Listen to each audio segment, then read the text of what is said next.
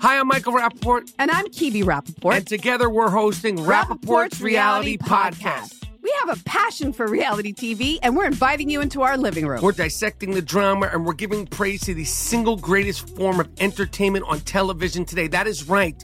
Reality TV is the greatest form of entertainment on television today. Listen to Rappaport's Reality with me, Kibi Rappaport. And me, Michael Rappaport, on the iHeartRadio app, Apple Podcast, or wherever you get your podcast.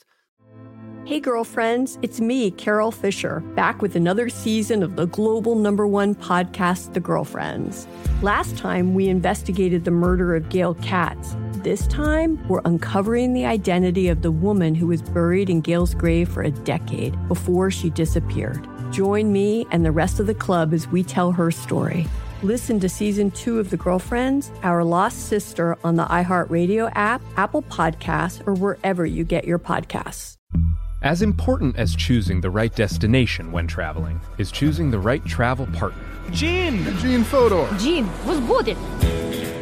But be careful, because the worst trips result when two partners have two different agendas. The CIA really need your help, Gene. Freeze, Americano. Gene, run! Listen to Fodor's Guide to Espionage on the iHeartRadio app, Apple Podcasts, or wherever you get your podcasts. Bring a little optimism into your life with The Bright Side, a new kind of daily podcast from Hello Sunshine, hosted by me, Danielle Robay. And me, Simone Boyce. Every weekday, we're bringing you conversations about culture, the latest trends, inspiration, and so much more. I am so excited about this podcast, The Bright Side. You guys are giving people a chance to shine a light on their lives, shine a light on a little advice that they want to share. Listen to The Bright Side on America's #1 podcast network, iHeart. Open your free iHeart app and search The Bright Side. Welcome to Stuff to Blow Your Mind from HowStuffWorks.com.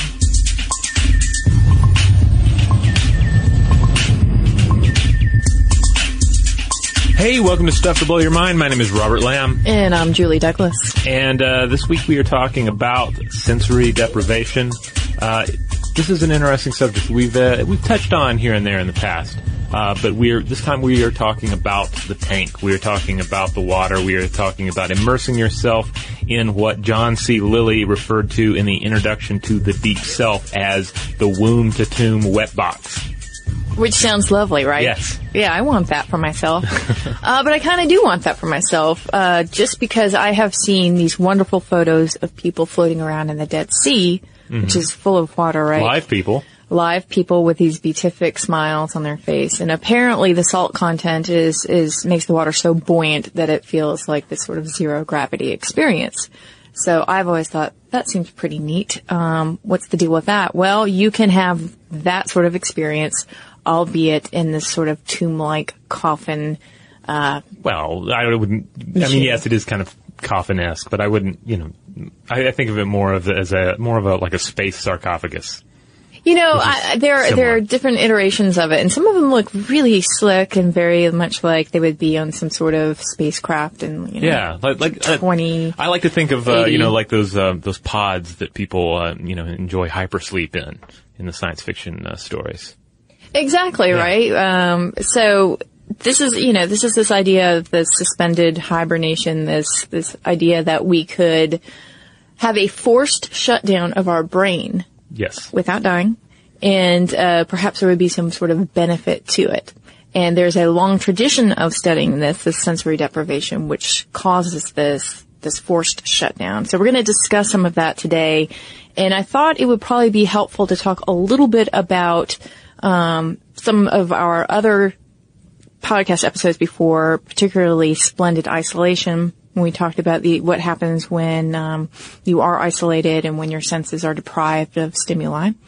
And also touch on the default mode network really quickly. Yes. Because we talked about this with the science of hallucinogens. We talked about it with meditation and yoga, this idea that this part of your brain, the default mode network, is causing that constant chatter buzz in your brain, which can sometimes lead to depression. Yeah. So let's talk a little bit about the brain and its sensory input. I like to think of it this way, and I invite everyone else out there to think of the most media addicted person in your life. The person who is just, they're constantly on Twitter, they're constantly, checking their Facebook status, they're using Foursquare, they always have earbuds in, fingers typing away, they just have to be connected to all these things. So they're doing Twitter, they're doing live Twitter updates while they're watching some show on TiVo. Everything is connected. And then what happens when you break them away, if you've ever successfully broken them away from those things? It changes them. There's like a shock that goes through their system, sometimes for the better, maybe sometimes for the worse, but their sensory input has altered, and it has altered how they feel about the world around them and how they interact with the world around them. Well, on a more basic level, sensory deprivation involves robbing the brain of a lot of its inputs. Our brain is constantly chewing on stuff. It's chewing on thoughts, and it's chewing on all the sensory input that's coming into us. It's chewing on the sights, the smells, the sounds, the tastes, various other senses that we've just discussed in the past that are further down the list. But it's processing all of this. It's crunching it. It's making sense of the world around it. And what happens when you cut off even one or two or three of those senses? Well, you see that chatter go down, specifically in the medial prefrontal cortex, the medial parietal cortex, and the medial temporal lobes, because this is where most of the activity occurs when you have repetitive thoughts. It's sort of the cohesive center of self, the ego of the brain. And when you can shut down some of that stimuli, well, then, as we've seen with meditation or with some of these studies with hallucinogens and depression, it gets pretty quiet there. And that is the goal of some of this sensory deprivation. So yeah, as we've discussed before, this ties into the basic eye story that ends up clogging up most of our brains all the time. This story that we put ourselves at the center of, and it's the constant chatter that's telling you, "Hey, you're not doing it right. You're doing it wrong. You're really screwing up this podcast," that kind of thing. And then you have to shut that down in order to properly focus on anything. That's right. So there are a lot of benefits here for having sensory deprivation in your life, right? But there is a dark side to it. And in order for us to really get to the benefits of plunging yourself into a bunch of water encapsulated by walls around you, we should look at the CIA and some past experiments with sensory deprivation. Yes, I mean, we've discussed before in our episode Splendid Isolation some of the harmful effects of isolation on the human mind, because you can shut off a lot of these inputs and have beneficial effects, as we were going to discuss. But also, the brain can have a tendency to sort of chew on itself in these situations. For instance, prisoners who've been isolated for prolonged periods of time have been known to experience depression, despair, anxiety, rage, claustrophobia, hallucinations, problem with impulse control, and impaired ability to think, concentrate, or remember. Tinnitus, weakening of the immune system, premature menopause, aggressive behaviors in prisoners, volunteers, animals. There's a whole list of dire consequences to shutting oneself off. So, for a long time, it's also been used as a method of interrogation, or even if you want to use a more harsh terminology here, soft torture. What is a way to induce a horrible state upon a human mind without actually resorting to physical violence and physical torture? Well, you just start shutting off the sensory input. You put them in a position where maybe they're not seeing, they're not hearing. So some of the experiments we were looking at involved even you're like putting the equivalent of thick gloves on, or cardboard tubes around the arms so they can't even get any kind of sensation that way. Putting them in a space that essentially just has room for a bed. In some cases, you see the use of hoods, to heavy, thick hoods that also contribute to even more dampening of sound, or the use of white noise earphones to clog the mind with just this constant white noise. Yeah, I mean, essentially what you're talking about is taking away the chew toys of the mind. And you just described a Dr. David Hebb's experiment. He did this, I believe, in the 50s and the 60s. In one study, he had student volunteers at McGill University, where he was the head of psychology, and he put them in an air-conditioned cubicle, as you say, just a room enough for a bed. He placed goggles, gloves, and earmuffs on them, and then he piped in some white noise. And he had hoped to observe them for up to 6 weeks. That's what he thought he could get out of this. He could see this gradual deterioration of the mind. But it turns out that those students lasted for only 2 days. In 24 hours, hallucinations began. In 48 hours, they suffered a complete breakdown. And these students, by the way, were not primed at all for this experience. Nobody was. In fact, the students all came in with this idea that they were going to get a lot of work done. There was one student who was going to work on a presentation. So they thought that they'd have this quiet, nice time for their mind to really dwell in. But once you took away some of these basic stimuli, it just sort of wrecked them. Yeah, I believe this was a study. It was originally, he was hoping to conduct it for about 6 weeks, and it just did not last that long. Like you said, ended up more like a few days at most with the participants. Yeah, actually, the BBC had a documentary called, or they have a documentary called Alone, the Brain, Sensory Deprivation and Isolation, and it recreated Hebb's experiment, and it just was pretty awful. In fact, the person who suffered the most was a comedian who was so used to the sort of back and forth of stimuli with his fellow humans that, he was the first to fall apart. Yeah, starve a comedian of his or her audience, and there are going to be dire consequences. That's right. Yeah. All right, well, let's talk about these sensory deprivation tanks that we encounter today. If you live in a larger area, chances are there's at least one that you might be able to find in your area. I know in the Atlanta area there seems to be mainly one place to go. I understand in New York City even there are only a handful of possibilities. Some individuals who are really into sensory deprivation may own their own tanks, and there are people out there who will sell you one. Michael Crichton, by the way, has one. He had one? He has one. Well, he's dead. Sorry, he had one. Yes. Though there are various interpretations of what that might consist of. But in a sense, he does have one now, I think. I don't know the details of his burial, but... I mean, define has. Yeah. Right? Was this rearranged atoms? But that makes sense. He was a thoughtful individual. I can imagine him... he probably had to get an extra big one, though. He was a very tall man. I don't know, but I mean, apparently this was something that was, or this is very helpful to people in the arts, also athletes as well. Yeah, a lot of the benefits, which we'll get into here, involve benefits to creative individuals who are trying to think creatively about various tasks, individuals who sustain various injuries or bodily trauma, people dealing with depression, if it's coupled with the right amount of psychotherapy as well. But what are we talking about here? A sensory tank is essentially the Dead Sea inside of a container, like we were talking earlier. The idea that you're going to have a salty broth to float in, and the chamber itself is soundproof. There's no light. You're just floating as if in the womb. Yes, and a salty womb. A salty womb.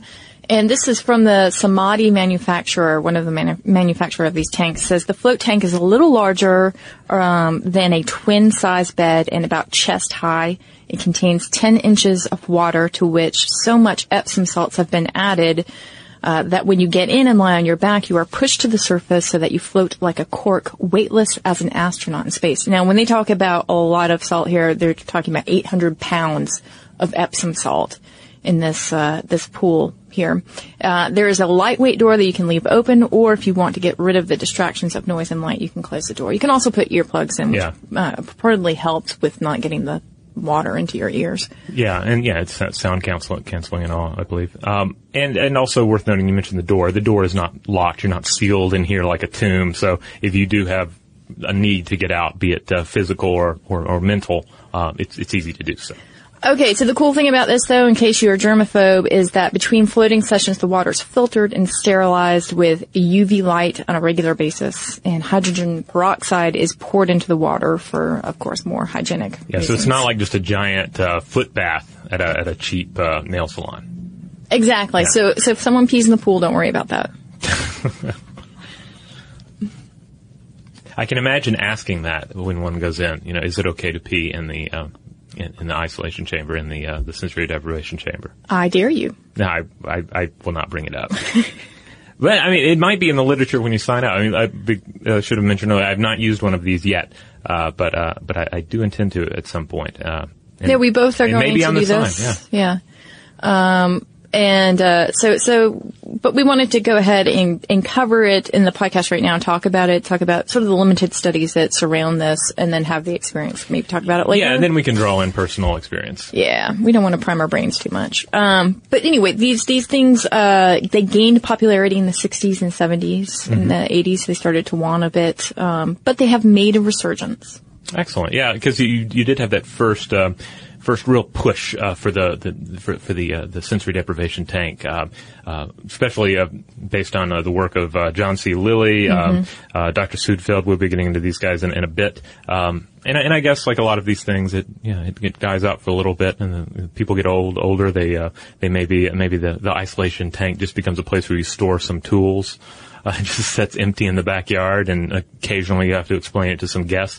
But now you have people that are rediscovering exactly what this technology or methodology can do for one. Yeah, and we will dive into the tank in a moment. We're going to take a quick break. When we get back, we will talk about John C. Lilly, the patron saint of LSD and dolphin science, and we'll be right back.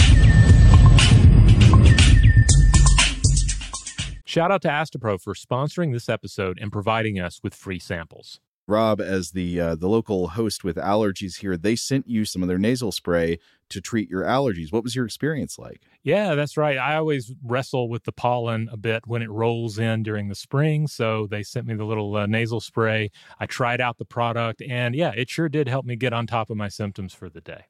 And it's so fast-acting, it was already kicking in before I left the house. Astapro is a first-of-its-kind nasal allergy spray. It's the fastest 24-hour over-the-counter allergy spray. It starts working in 30 minutes, while other allergy sprays take hours. Astapro is the first and only 24-hour steroid-free allergy spray. Astapro delivers full prescription-strength indoor and outdoor allergy relief from nasal congestion, runny and itchy nose, and sneezing. Get fast-acting nasal allergy symptom relief with Astapro. Go to astaproallergy.com for a discount so you can get Astapro and go today. ASTEPRO allergy.com. Astapro and go. Use as directed for relief of nasal congestion, runny nose, sneezing, and itchy nose due to allergies. Today's episode is brought to you by eBay. eBay Motors is here for the ride. Remember when you first saw the potential? And then, through some elbow grease, fresh installs, and a whole lot of love, you transformed 100,000 miles and a body full of rust into a drive that's all your own. Look to your left. Look to your right. It's official. No one's got a ride like this. There's nothing else that sounds like, feels like, or looks like the set of wheels in your garage. With over 122 million parts, you can make sure your number one ride or die stays running smoothly, so there's no limit to how far you can take it.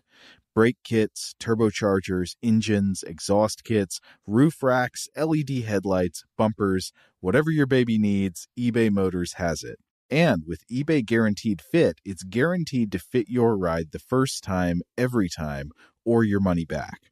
Plus, at these prices, well, you're burning rubber, not cash. Keep your ride or die alive at ebaymotors.com. Eligible items only. Exclusions apply. Hi, I'm Michael Rappaport. And I'm Kibi Rappaport. And together we're hosting Rappaport's Reality Podcast. We have a passion for reality TV, and we're inviting you into our living room. We're talking tea, we're dissecting the drama, and we're giving praise to the single greatest form of entertainment on television today. That is right. Reality TV is the greatest form of entertainment on television today. Here are some examples of what you'll hear from us on Rappaport's Reality Podcast. This is where we discuss all things reality TV, all things popular culture. And a little bit of Rappaport's reality, the reality of us. We're figuring out. And if we had been recording these last 4 or 5 days, it would have been, the podcast juicy. would have taken a left turn. Listen to Rappaport's Reality with me, Kibi Rappaport. And me, Michael Rappaport, on the iHeartRadio app, Apple Podcast, or wherever you get your podcast. Hey, girlfriends, it's me, Carol Fisher. I'm so excited to tell you about the brand new series of The Girlfriends. In season 1, we told you about the murder of Gail Katz at the hands of my ex-boyfriend, Bob. At one point, a woman's torso washed up on Staten Island and was misidentified as Gail. She spent 9 years in Gail's grave, and then she just disappeared. It's almost like it's become this moral obligation to find her. And that's what we're going to do. Find this missing girlfriend and tell her story. With the help of some of your favorite girlfriends from season 1, like my producer, Anna. Oh my God. My friend, Dr. Mindy Shapiro. Hi, it's Dr. Shapiro, and I'd like to speak with the Deputy Medical Examiner. And of course, Gail's sister, Elaine Katz. Having no closure, it kills you. Join us as we try to solve a 35-year-old cold case. It's not going to be easy, but it's going to be one hell of a ride. What? I can't believe this. Listen to Season 2 of The Girlfriends, Our Lost Sister on the iHeartRadio app, Apple Podcasts, or wherever you get your podcasts.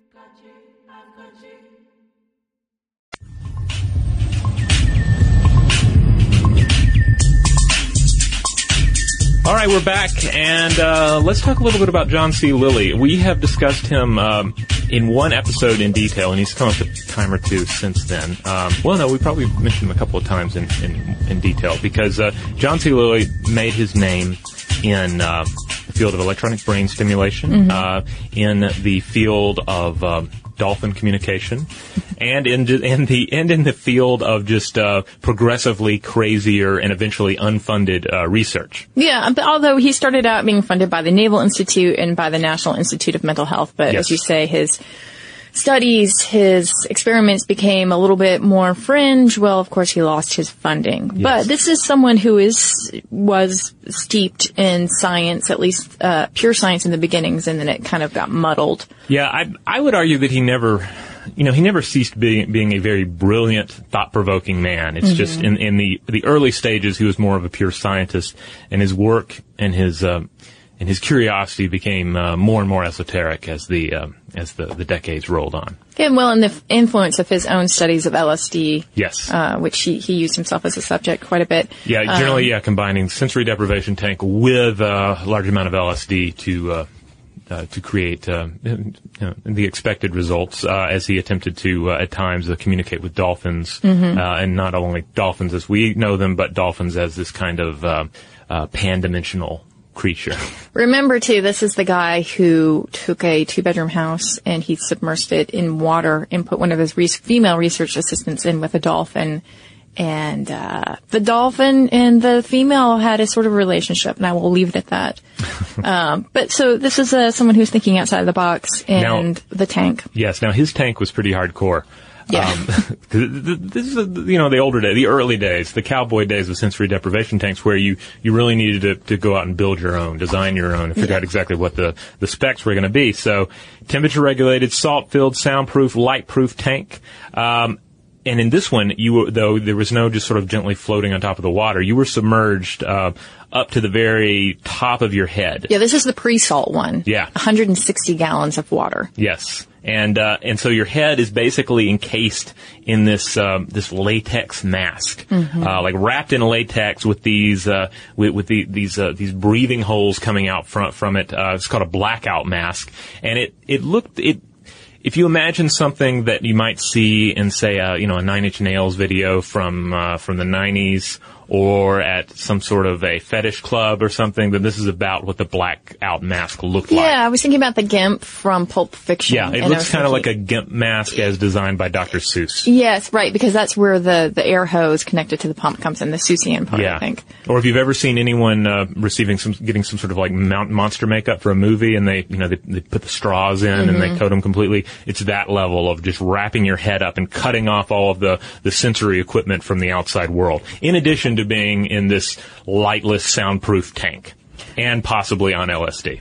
Right. But the nice part of this is that the water, I think you had mentioned, is kept at 34 degrees Celsius or 99 degrees Fahrenheit, so it's nice and warm. Yeah, contrary to the description there, it was not a torture method. It was this was just an ability to, again, shut down the sensory input to the brain and go on this journey of self-discovery, or pan-dimensional communication. Yeah, and so later on, though, of course, Lilly figured out that he could just fill this tank with a bunch of salt and have people float to the top. They didn't have to wear their latex masks because, of course, people were bothered by that.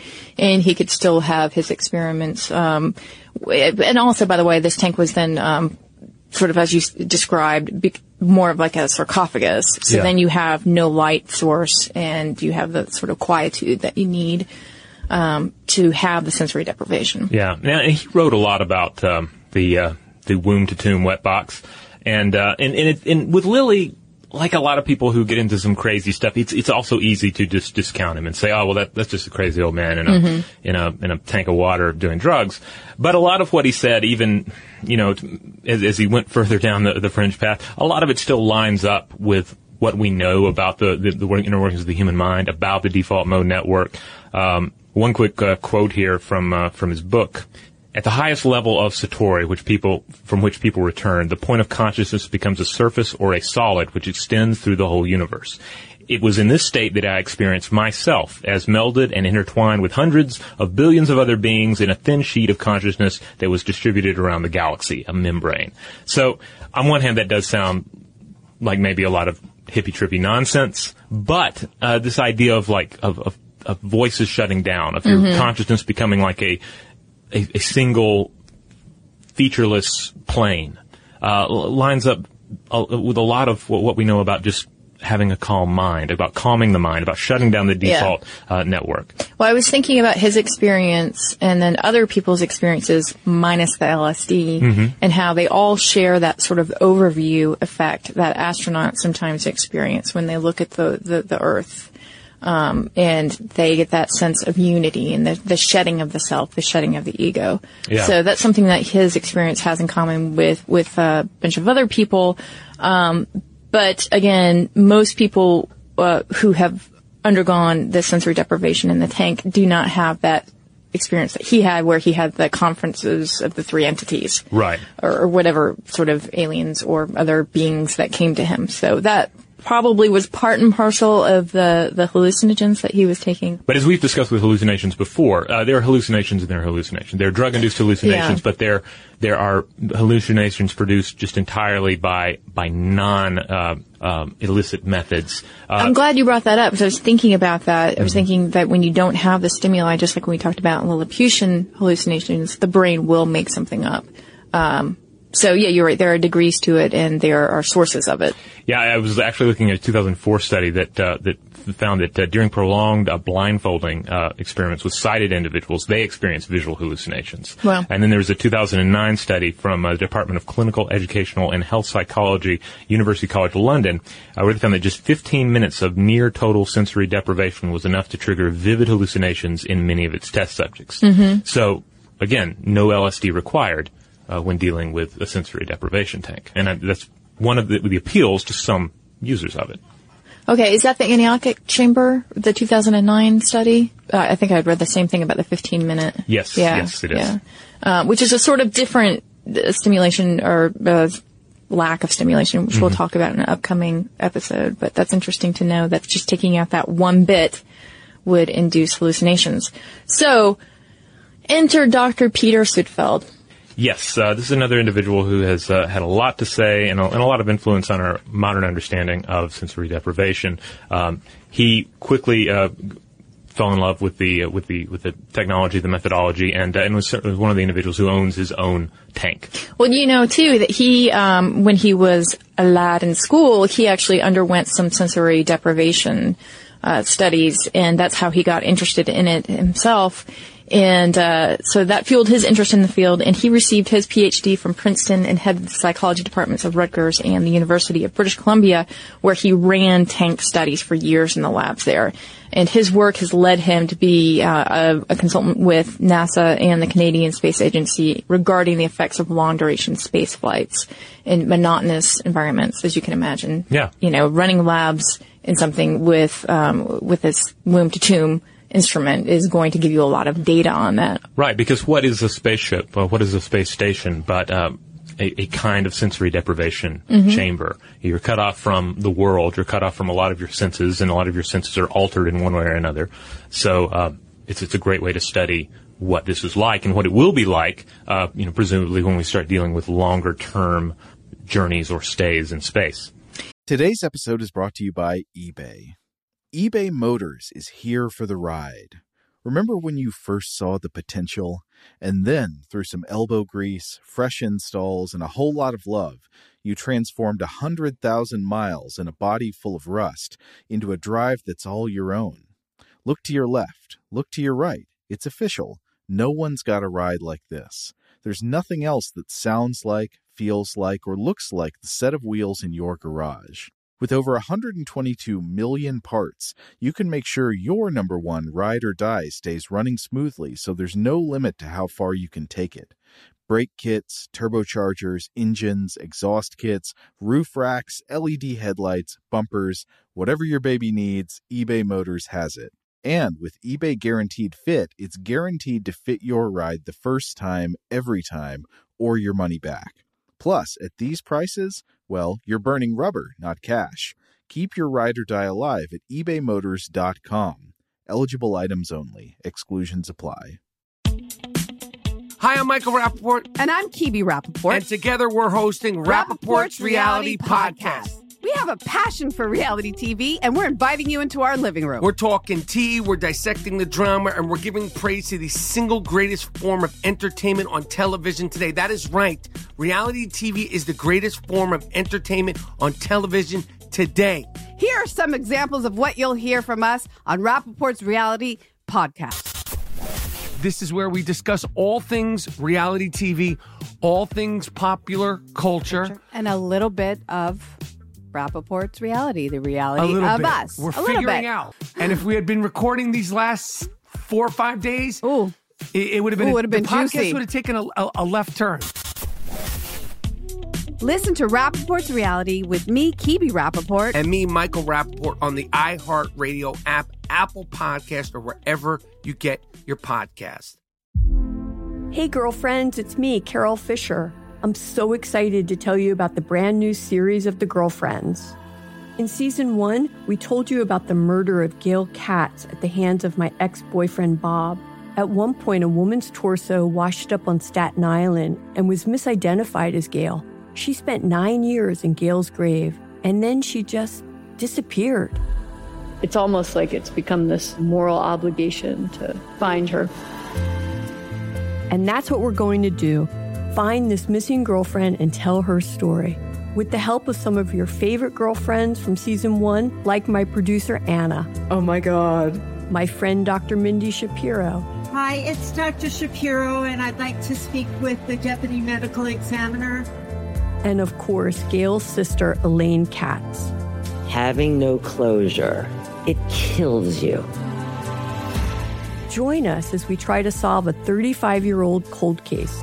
It's not going to be easy, but it's going to be one hell of a ride. What? I can't believe this. Listen to season 2 of The Girlfriends, Our Lost Sister on the iHeartRadio app, Apple Podcasts, or wherever you get your podcasts. But We Loved is a podcast about queer history. I'm Jordan Gonsalves, your host. Growing up, I thought being gay was the worst thing I could ever be. The gay history I learned was tragic. Jerry had died of AIDS, and it's like, what is happening? It was survival. That's why it's called survival sex. But as I interviewed queer elders, I realized there was another history that I had never been taught. A history of courage and perseverance. I wanted to take control of my story and not be ashamed of it. And it was a history full of love. The joy we found in saying husband again and again and again was incredible. And while learning this new queer history from my elders, I realized they had so much wisdom to pass down. The key is to understanding yourself, learning to love and embrace yourself. From iHeart Podcasts, I'm Jordan Gonsalves, and this is But We Loved. Listen to But We Loved on the iHeartRadio app, Apple Podcasts, or wherever you get your podcasts.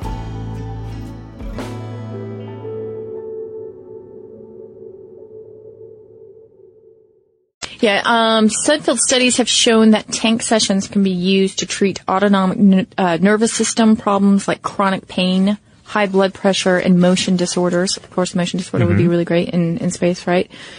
He also claims that the tank shifts our brain's focus from its dominant to its non-dominant hemisphere, which has various benefits. He says in a Slate article about floating by Seth Stevenson, quote, "But God only knows why hemisphere balance is affected.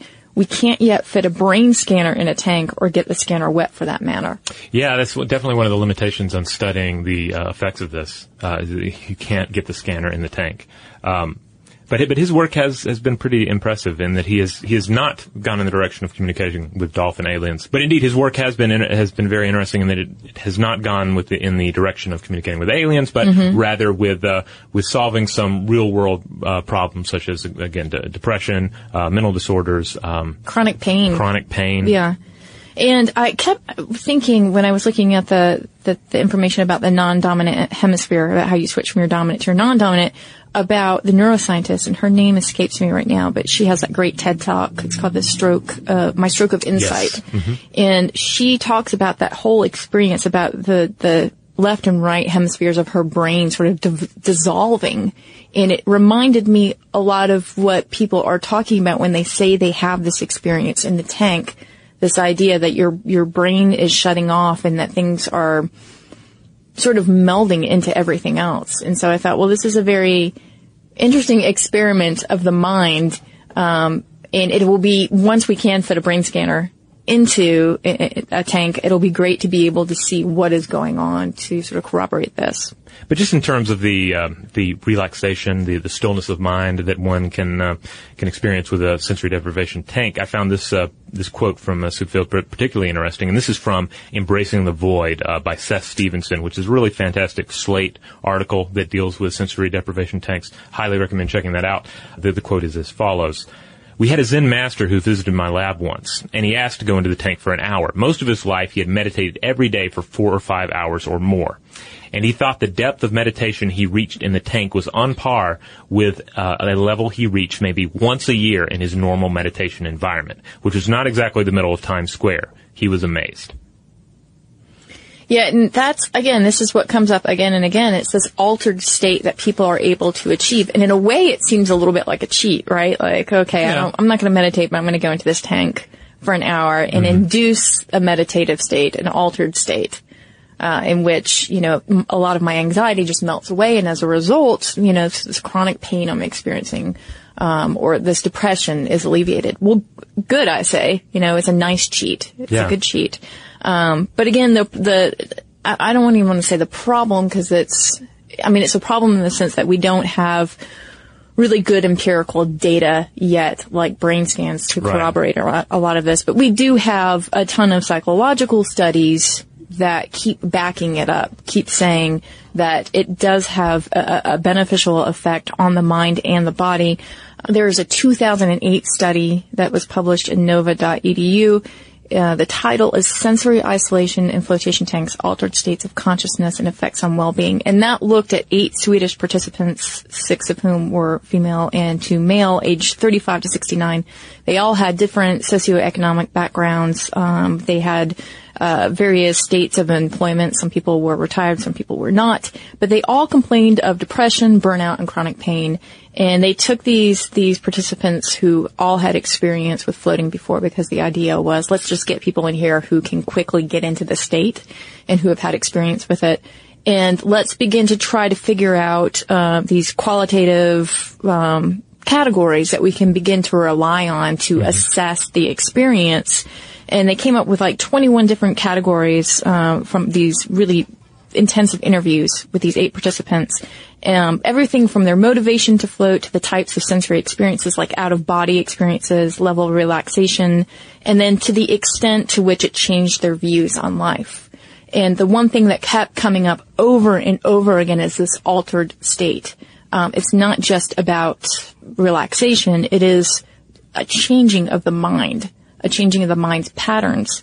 And they say the results of this study showed that floating is a method generally, that I'm quoting here from the paper, perceived as pleasant and comfortable, that actual pain relief may be achieved and that very deep relaxation may be attained. Furthermore, we show that altered states of consciousness are induced during the session.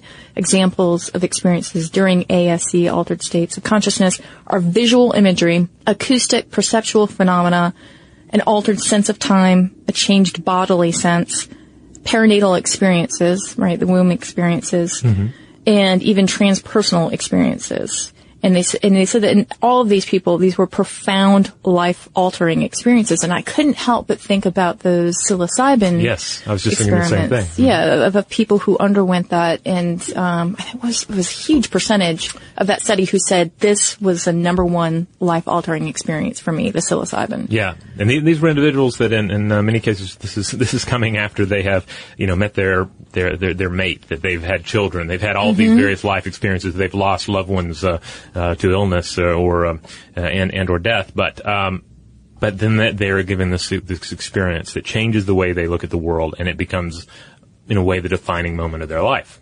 Yeah, and now I'm not saying that this is apples to apples, that floating is like psilocybin, but a lot of people have said this is a way to achieve an experience without drugs.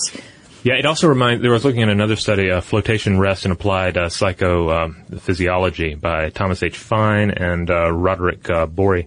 And they were looking at the way it can be used in psychotherapy, and they stressed that you can't just throw somebody into an isolation tank and expect results. It needs to be paired with a certain amount of prepping, a certain amount of pre-programming and therapy so that they'll have enter it with the right frame of mind and have the right expectations of it. And that was lining up a lot with some of these studies we've looked at, where they've looked at the use of psychedelics as treatment in nicotine addiction, in depression, end of life care, people care, who have terminal diseases. Yeah, so priming becomes very important even in this. I was thinking about that. I thought I'm going to have to do a good amount of priming before I go in.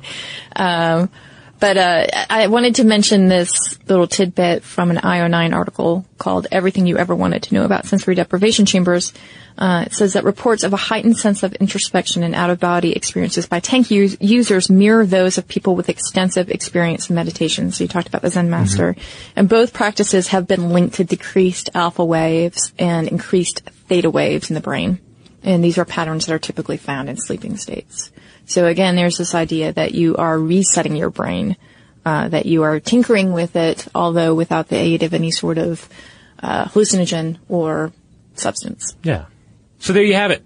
There is some basic intro material there for you to the sensory deprivation tank, what it consists of, how we kind of got here with it, what some of the studies say, what some of its more curious historical tidbits happen to be. And indeed, in the weeks ahead, we're going to set out to enter the sensory deprivation tanks ourselves. Yes, and we will make sure to follow up. Either in another podcast or video or both, or I don't know. Yeah, we're still through working your out dreams. the media through your dreams is a possibility. Yeah, our new pan-dimensional media option where you can tune in directly to our minds. Yeah, it's a kind of total new state. cool social media thing. Yeah, you have to buy your own sensory deprivation tank or rent one to actually tune in, but it's worth it. It's like a Google Hangout inside your mind. So in the meantime, if you would like to reach out to us, you know the various ways of doing it. Certainly, if you have entered a sensory deprivation tank before and had an interesting experience there, or even a non-interesting experience, either way, let us know about it. We'd love to hear your thoughts on this particular way of shutting down portions of the mind and maybe opening up others. You can find us at the mothership at stufftoblowyourmind.com. You can find us at our Facebook account where we're Stuff to Blow Your Mind. You can find us on Twitter where our handle is Blow the Mind. On Tumblr, we are Stuff to Blow Your Mind on there. And over on YouTube, we have a channel that goes by the name Mind Stuff Show. And you can also drop us a line at blowthemind@discovery.com.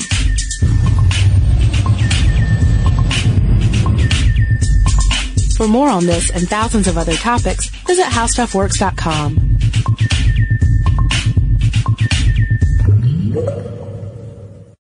Today's episode is brought to you by Visible. The future of wireless is here, and it's transparent. Switch to Visible, the wireless company that makes wireless visible. Get a one-line plan with unlimited 5G data powered by Verizon, just $25 a month, every month, taxes and fees included. No hidden fees, no surprises, no, really. What are you waiting for? Get with the times and switch to Visible at Visible.com. Monthly rate on the Visible plan. For data management practices and additional terms, visit Visible.com. Hi, I'm Michael Rappaport. And I'm Kibi Rappaport. And together we're hosting Rappaport's Reality Podcast. We have a passion for reality TV, and we're inviting you into our living room. We're dissecting the drama, and we're giving praise to the single greatest form of entertainment on television today. That is right. Reality TV is the greatest form of entertainment on television today. Listen to Rappaport's Reality with me, Kibi Rappaport. And me, Michael Rappaport, on the iHeartRadio app, Apple Podcast, or wherever you get your podcast. Hey, girlfriends, it's me, Carol Fisher, back with another season of the global #1 podcast, The Girlfriends. Last time, we investigated the murder of Gail Katz. This time, we're uncovering the identity of the woman who was buried in Gail's grave for a decade before she disappeared. Join me and the rest of the club as we tell her story. Listen to Season 2 of The Girlfriends, Our Lost Sister, on the iHeartRadio app, Apple Podcasts, or wherever you get your podcasts. As important as choosing the right destination when traveling is choosing the right travel partner. Gene Fodor. Gene, was good. But be careful, because the worst trips result when two partners have two different agendas. The CIA really need your help, Gene. Freeze, Americano. Gene, run! Listen to Fodor's Guide to Espionage on the iHeartRadio app, Apple Podcasts, or wherever you get your podcasts.